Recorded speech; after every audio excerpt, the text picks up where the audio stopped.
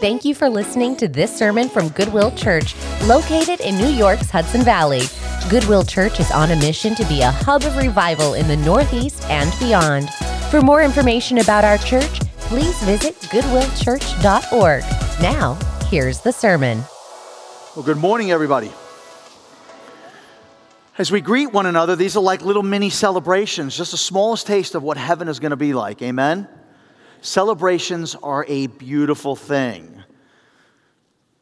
Why do we maybe neglect to do them as often as we should? Why do we allow the challenges of the life that we're faced with every day cause us to get downcast in so many ways? It's a good question. Then I think about my children and how my children were the authors and the inventors of celebration when they were growing up. I'll give you a couple examples. I remember that it would be several days before Christmas, and my kids would be in the bedroom staring at me and Mom at like 3 o'clock in the morning. And I'd be like this. And I'm like, what are you doing? It's Christmas. In 5 days, it's Christmas, not this morning. And then there'd be other times that I would come home. And I would come home from a long day at work, not in the mood to celebrate. And I would see them, but we're getting ready to go on a vacation just a few days away. And I would walk into the house and I would see them sitting on the couch, and they'd have like a little bag packed and their little sneakers, and they're just ready to go days before. And I'd walk in, where are you going? We're going to the lake. Today's Monday, we're leaving next Sunday. And they were ready. And they were ready to celebrate. And I think, man, I think that as a church, as a body of believers, I think when we have our priorities and our mindset right, I think there should be more of that flowing from us in one way or another. And I know that I'm guilty of this too. Life has a way of dragging us down through either situations on a job, not being able to pay a bill, a broken relationship. I get it. There's all sorts of things that cause us to put the celebration on the pause button. But as a church, we have to learn to celebrate what God is celebrating. This morning, I want to take you through the first 8 verses of Colossians chapter 1. This is the book that I'll be doing for the entire year, so whether you're with me here, I'll be preaching again a couple of times in August, filling in for Pastor John, the campfire. I'm going to make sure that you know that book, okay? And it's a great book. It was Paul is the author. He wrote this letter to the Colossian believers at Colossae. Somewhere around 80, 60, 61, another letter in which he's writing from basically the same prison cell. If you remember when we went through the book of Philippians, Paul is writing this letter being chained to an imperial guard, a.k.a. United States CIA. That's really what it was. So Paul didn't have any privacy. It's better than his first imprisonment in a cold dungeon cell, just being around human feces all the time. But in this one, he's under house arrest. The unique thing, the beautiful thing is that as he's chained to an imperial guard, Paul was allowed to have as many visitors as he wanted. So the beauty in that is that every time a visitor would come, he would share the gospel with them. And the guards were hearing it, and their lives were being changed. I love what Paul writes to the Philippian church in chapter 4, at the end of that letter, when he writes, all of us greet you with love and affection, especially those of Caesar's household. Now, if we had gotten that letter, we would have been like, what did he say? Caesar's household? And Paul was telling the Christians at that church that yes, these imperial guards at Caesar's household are no longer worshiping Caesar as their God. They've been changed and transformed by the gospel of Jesus Christ, and these guards would never be the same again. So Paul is now confronted with a situation at Colossae. He wants to celebrate this church. Epaphras was the one who founded this church. Epaphras came to Paul, Acts chapter 19, Paul's 2-year missionary trip to Ephesus. And he heard Paul's preaching. And through that preaching, he heard something that his life was changed. And his life would never be the same.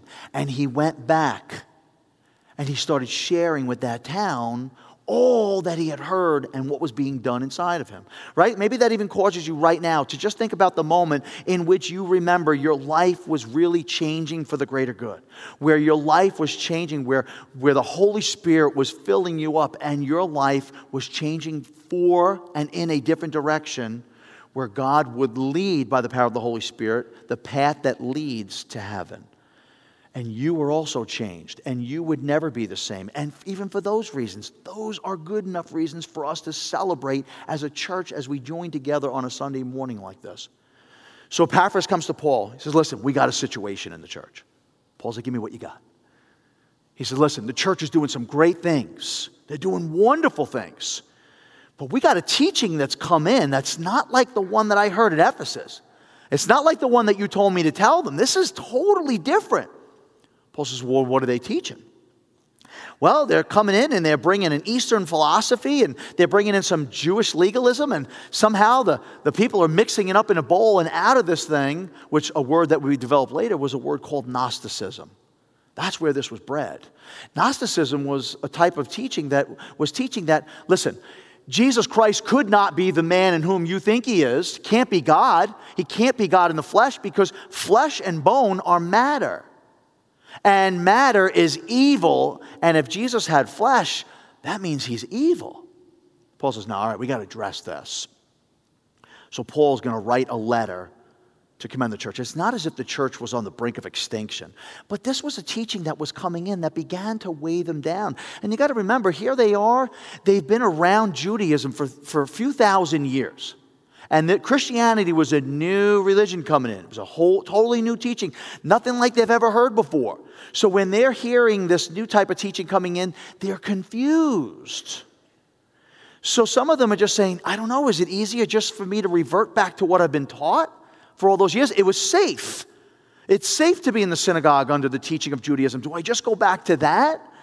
That's where I feel safe. Paul's like, no, can't go back to that. You've been changed. Christ came in the flesh. He was completely God and completely human.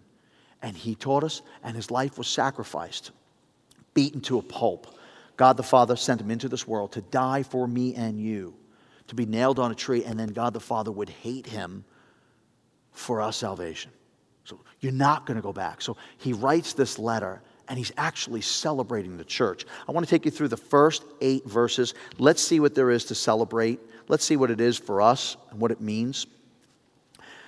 Chapter 1. Thank you. Paul, an apostle of Christ Jesus, by the will of God, and Timothy, our brother, to the saints and faithful brothers in Christ at Colossae, grace to you and peace from God our Father.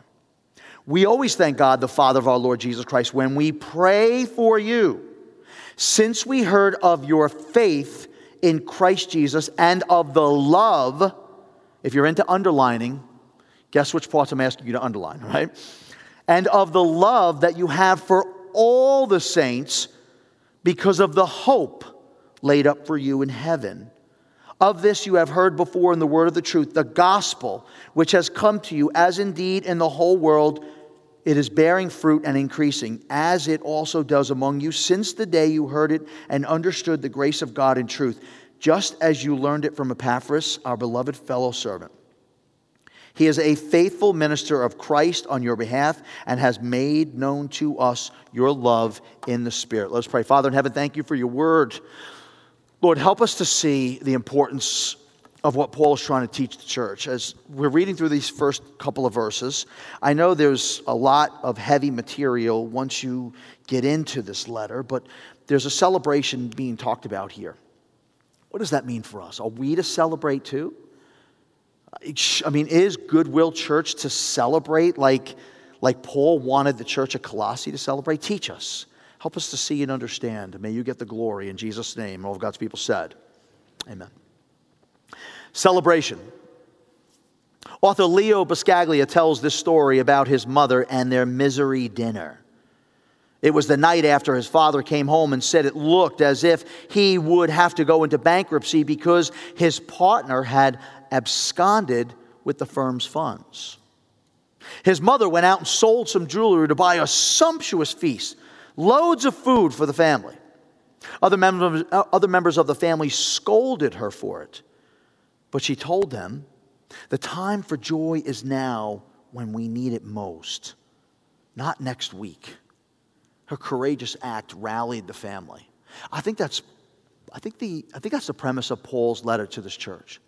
He wants to rally them back up. Maybe you're in here this morning, maybe you need to be rallied up a little bit in your faith. Maybe you need to see too that there is reason for celebration. Maybe you need to see, wow, God takes notice of me, that He really cares for me. So what am I to celebrate? Well, let's look at a couple things.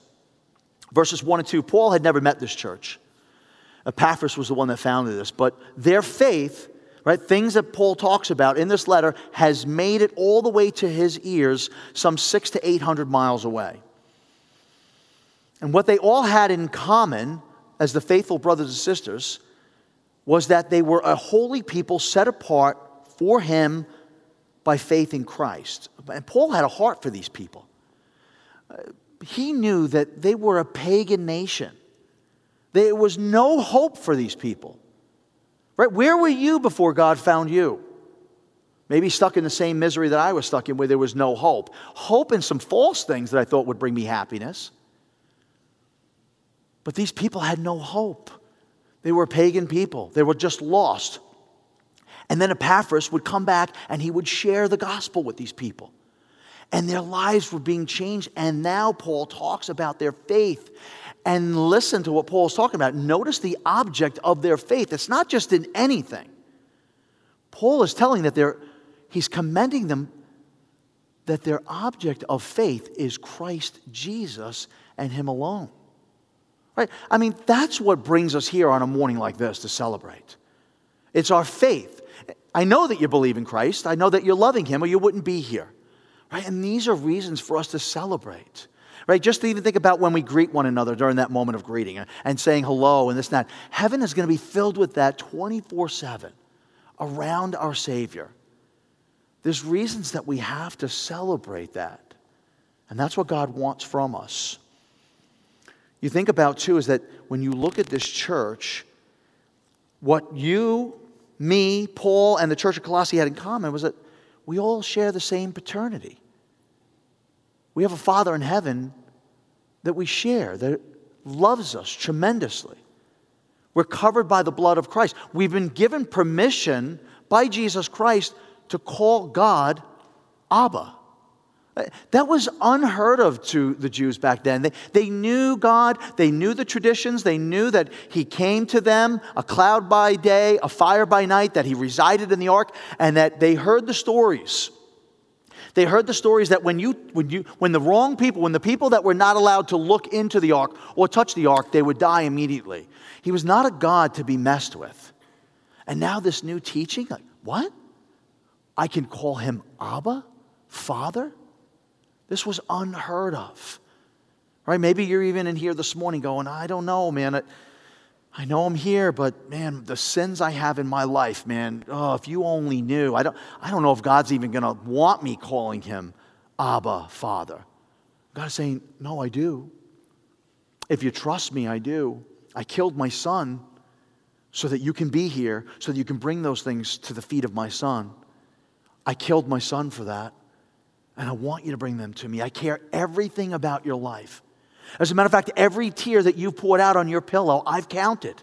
And I have them saved up. I delight in everything about you. I created you to be a gift for my son so that you would live with us for all eternity. That's how much I care for you. And I'm hoping, God is saying, I'm hoping that you're willing to celebrate that. That I love you that much. Paul's talking about their faith, right? Listen to what we've received from Ephesians chapter 1, verses 3 to 6. Blessed be the God and Father of our Lord Jesus Christ, who has blessed us in Christ with every spiritual blessing in the heavenly places, even as he chose us in him before the foundation of the world, that we should be holy and blameless before him. In love, he predestined us for adoption to himself as sons through Jesus Christ, according to the purpose of his will, to the praise of his glorious grace, with which he has blessed us in the beloved. God has given me and you every spiritual blessing that he has created. And here's the beauty. They're not yours for later on when we get to heaven. God is saying, I'm giving them to you now. They're yours. I don't even know how many is that. Is it 5? Is it 10? Is it 10,000? Is it 10 million? Is it 10 trillion? Is it 500 trillion? I have no idea.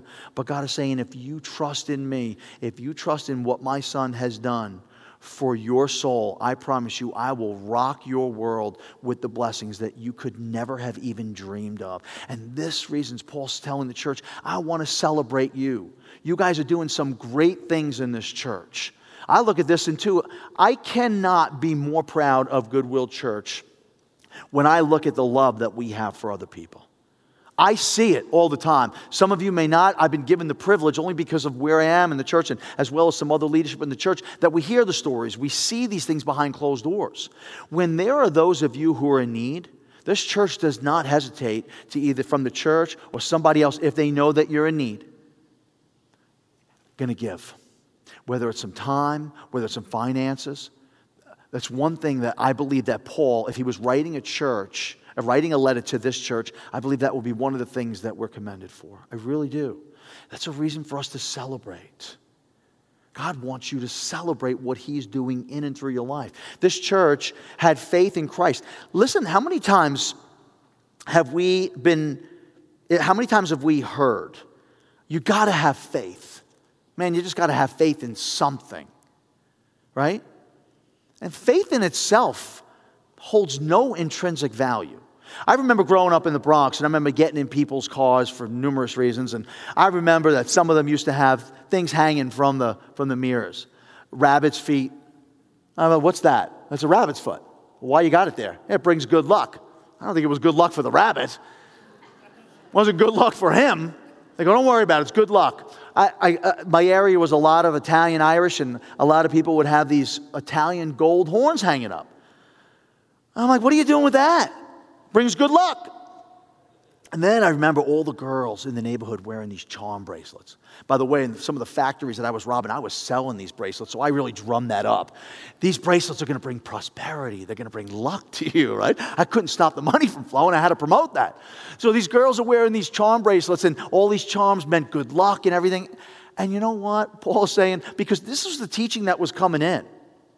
This was the teaching that was coming into the church back then. Now listen, if you really want to achieve a spiritual fullness, don't believe in that Christ. No, that stuff's wrong. That ain't hogwash. What you want to believe is you want to be able to achieve a spiritual fullness. Let us teach you how to do that. What does that sound like in today's modern day English? How about you come and do these certain exercises with us? Whether it be Reiki, yoga, all these things. Come and let's do these things and we'll help you create that spiritual fullness. Or how about get on this diet plan. If you eat these certain foods and you achieve this certain weight and you meditate this way, you're going to achieve a level of spirit fullness. And it's hogwash. Paul was celebrating the church because they wouldn't veer from their faith. Now, there were some in the church back then that could have been wandering off a little bit, but that church was standing rock solid. There is no shortage of false teaching out in the world in which we're living in today, in which you are going to have to stand on your ground. And the question is whether or not you are going to stand on the principles of Scripture or you're going to fall prey to what the world is teaching. We are going to celebrate that you are not going to do that. You are here today, you're going to stand firm, and it's going to be the Holy Spirit that's going to carry you all the way and guide you and whisper in your ear and tell you, no, that's wrong. Those reasons alone are good enough for us to celebrate. Look at love for others. Paul notes that their love for those in this church were not just for those in whom they wanted to love, right? So it wouldn't be me if I didn't turn up the heat a little bit, right? I got to turn up the heat a little bit. I got to thinking about when I read that. I'm like, all right, so this church is loving everybody in the church. All right. If we can be as honest as we possibly can, is it safe to say that even on a Sunday morning, we will do what we can to avoid certain people in the church? No, not you, right? It's only me, right? Because we're thinking, oh, there he is. Oh, gosh, they're probably going to want to hang out if they see me. They're probably going to say, man, do you want to come over for something to eat or something? What am I going to say to them that's not going to offend them? I don't want to go there. Or I watch it sometimes going in the kitchen, get out of my way, I need coffee, right? And I'm not offended by this, I promise. But again, if we can be as honest as we possibly can, when I go, times that I go speak at an engagement where there's 200-300 people, where people have never even seen me before, the second I walk up to the podium with the microphone, they're making judgment calls on me. Maybe on how I speak, how good my hair looks, numerous reasons. Okay? Let's be honest. If we can be honest, and it's okay that some of you say, you know what, I don't ever see myself having him and his family over for dinner. That's okay. But we've got to love each other and respect one another and do everything that we can to help one another. It's okay. We don't have to be best friends. But this church was being commended. They were being appreciated by Paul, celebrated because they were loving each other. They were a pagan nation, a people without God. They were barbarian. They were Scythian. They were Jew, Greek, slave, free. And because of what Christ had done in their life, they were now able to sit at one table and hold hands and talk about the goodness of God, face to face, black, white, pink, purple, doesn't matter, shape, size, characteristic, personality. They were able to sit at the table and say, hey, you know what we got in common? We're covered by the blood of Christ. Both of us are headed for heaven. We're going to do this. All right, maybe we do things a little differently down here, but we're headed for heaven together. And let's celebrate that, because when we get there, it's never going to be as beautiful as this is. It's going to blow this away. Amen? What does love look like? I got to think about this. And I think about Christians. We're not just united together by our mutual interest in personal salvation. As beautiful as that is. That's a beautiful thing. What we are knit together by is a love from God the Father through Christ, given to us by the power of the Holy Spirit, not to be held on to. What I mean is this, that the love that's inside of us is a powerful force that God wants us to unleash here in the church, first and foremost, and to those in whom we come encounter with. Your faith, your love was not meant to be like a vacuum, sucking up all the things that you can get from either other Christians or the outside world, where you'll continuously be benefited. It's not easy, I know, because every one of us in some way or another are always out for ourselves. Me too. That's part of our fallen condition, right? So if you're thinking that's not you, let's hang out sometime in the next week. Give me 5 minutes and I'll prove it. But for me too, we're not alone. We're in the same boat. We're human. It's part of our fallen condition. When Adam and Eve bit into that fruit, all that spiritual cancer nested into a mixing pot, and it's been blended in and through the veins of our soul. The only remedy, the only injection that we can receive is the blood of Christ. That's the only thing that can cure us from that. Listen to this illustration on love. When Chuck Colson was serving his prison sentence after the Watergate scandal, just dated most of us, his newfound faith was severely tested. His wife did not understand the born-again business. His son was picked up on drug charges, and Colson himself was despondent. But God met him in his misery. A group of Christians in Washington, including Senators Hatfield, Hughes, and Q, were praying for him. Senator Q discovered an old law that allowed an innocent man to serve a prison term for another, and Q volunteered to serve the remainder of Colson's term. Colson turned him down, but he had experienced love for all the saints. And Chuck Colson was again refreshed in the reality of his faith. I believe that when you read through the scriptures, you can't help but to think and see that God has and is loving the unlovable. Now here's where we're going to crank up the heat just a little bit. I promise we're getting ready to land this plane. When I think about that illustration of serving the remainder of someone else's prison cell, my mind, no way. Unless it's only 3 hours left. That's huge. Let's be honest. How many of you are going to be willing to serve somebody else's prison cell service? I don't think I'm going to do that. And I don't know, maybe I should be the one to say yeah and really mean it. But man, that's got to be a tough thing. So I got to thinking, all right, that's probably an illustration really off the charts. Right? I mean, think about it. It's probably not going to happen in a lifetime. We're not even thinking of that. Nevertheless, are we even looking? Like, who was that senator to even look up that law? I mean, how did he even find that? Right? But I do think of this. I think about how can we, as Christians, get to a point that if we couldn't be part of an illustration like that, how can we really begin to make a difference? Because I think one of the biggest roadblocks for us is sometimes becoming so irritable with others. Well, that's what I'm thinking. Maybe for you it could be a little something different, but there's always some type of spiritual roadblock that's going to stop us, some invisible wall that Satan is going to build to prevent us from loving other people. Satan doesn't want us to love other people because when we do, people sense the aroma of 2 Corinthians chapter 5, the aroma of Christ. That when we're near people, they sense that aroma. They see something. You may not even say the name of Jesus, but it's flowing from the veins of your soul and they sense it and they want it. It's attractive. I want to close out with verse 7. It says, just as you learned it from Epaphras, our beloved fellow servant, he is a faithful minister on Christ on your behalf. Again, Paul was not the one that brought the gospel to Colossae. It was one man. And I think about even when you go to, forgive me, I don't know if it was Acts 16 or 26, forgive me, when we read about Lydia with the purple cloth.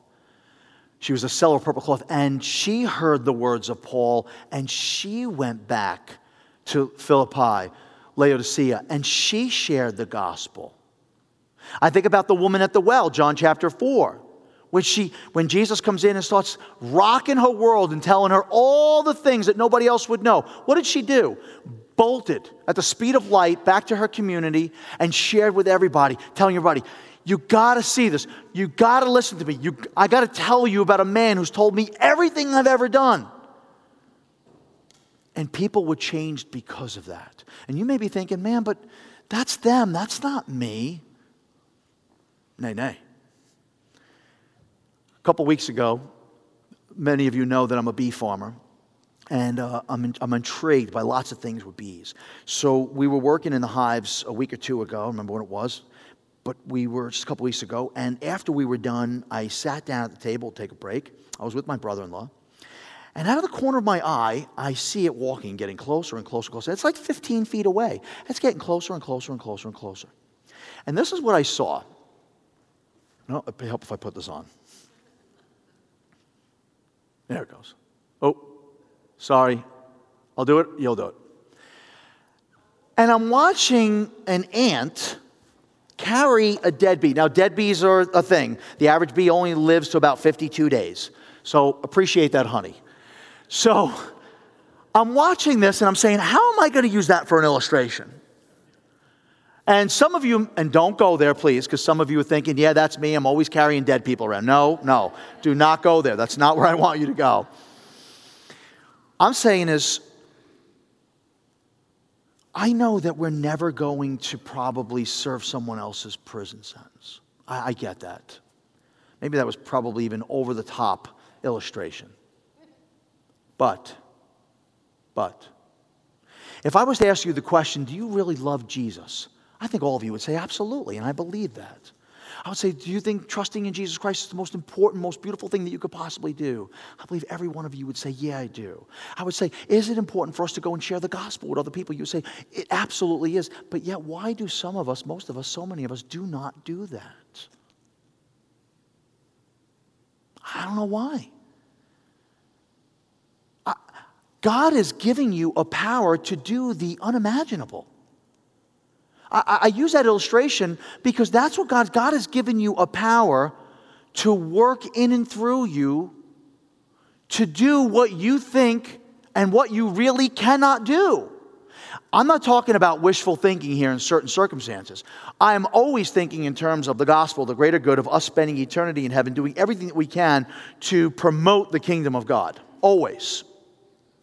But God has given you and me that power, and way beyond that. And yet we're sitting back going, no, man, I don't think I can do that. You can. And God is saying, would you believe it? Please. Would you believe me when I tell you that I've given you that power? Would you just trust me? For the first time in some of your lives, would you just trust me in doing that? And step out on a leap of faith and do something. Just go in the direction which I lead. It's me doing it in and through you. It's not even yourself. So the times that you come and you share the gospel and somebody's converted and you're like, wow, I did it. No, you didn't. I did it through you. It's always God doing the work in and through you. Remember, if you're being rejected, what did Jesus say? They hated me. It's not you. It's me they hate. It's not you.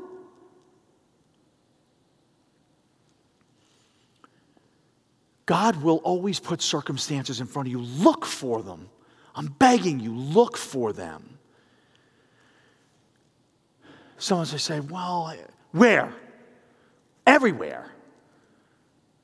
My daughter, my little girl, sitting over there, she's headed off to college again, going into her third year at Liberty University, and she's now become an RA, which is beautiful on my pocket, by the way. I'm just saying that. Me and Mom could not be more proud of her. So many reasons. Amen.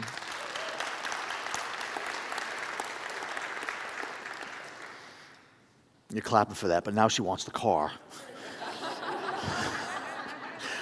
Well, Dad, I'm RA. I'm going to have to do some other things, so I'm going to need a car. So me and Renee have been calling the dealership, and I really kind of just deal with one, Healy, up in Goshen.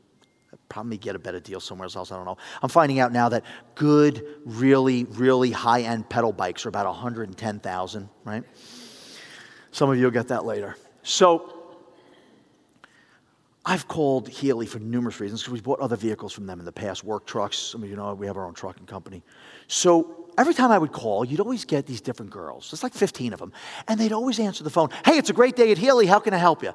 For me, I don't know. I'm figuring I got a little time to kill. I'm going to say something. So I say, I don't know. Is it really a good day at Healy? Is it really?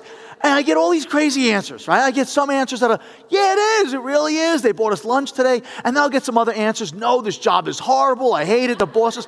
And I'm like, if I'm undercover boss, these girls are done, right? So the other day I call.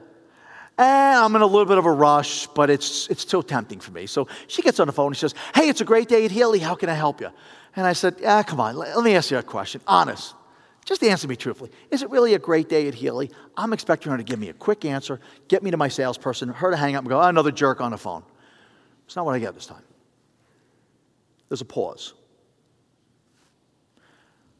Yo, you there? I said, is it really a great day at Healy? And now I'm hearing sniffling. Are you there? You okay? And she begins to cry, hysterical on the phone. She says, no, you know what? It's not a great day at Healy. As a matter of fact, it's not a great day in my world today. As a matter of fact, my entire world is falling apart, if you want me to be honest with you. I think, and you tell me if I'm wrong, and tell me afterwards. I'm going to ask for a show of hands and nobody call out anything. Do we really overcomplicate evangelism?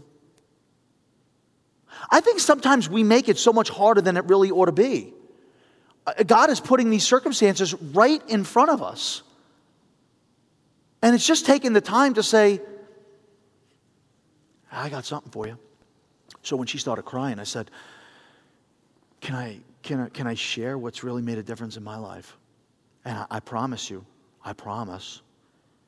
that if you're one of the ones that Jesus is talking about in John chapter 10, which he had no idea what that was, because Jesus said there are more that are still going to come into the fold. So I said to her, if you're one of the ones from John chapter 10, you're going to love what I have to say. And she listened. And I gave her the church times. I don't know if she's here today, next service. I have no idea. This was just, I think it was Monday, I had this phone call. And I'm thinking, you know what? Man, I know we're not going to serve somebody else's prison sentence. But man, we got to be able to be willing just to share with somebody a piece of our life. I mean, there's a bunch of broken people out there that are waiting for us. I'm looking at this girl, right? You think that she was happy-go-lucky. Hey, it's a great day at Healy. How can I help you? And less than 30 seconds later, she's sobbing on the phone. Someone shared with you, didn't they? Didn't they share with you the gospel in some way or another? Didn't you get changed by somebody's life? Aren't you even now still being changed by the people that are investing into your life right now? I think about the women and the men in this church that are meeting with some of you during the week to help you. Don't allow that to be vacuum sealed. Let that get out. Share it with someone. Because God's going to deliver somebody on your doorstep where they're crying, either on the phone, at the grocery store, and God is saying, that's one of ours. Go get them now.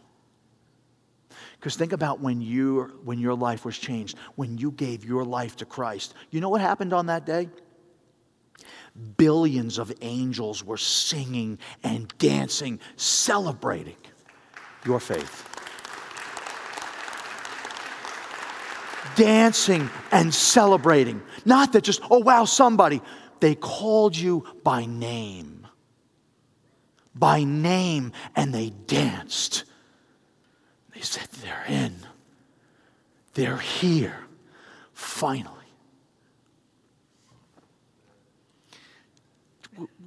Would you trust them?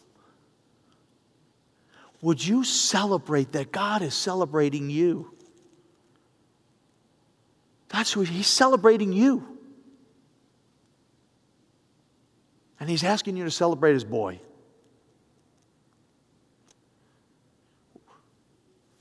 God is saying, would you celebrate my son? Would you do that? Because I killed him for you. I killed him. I killed him for you.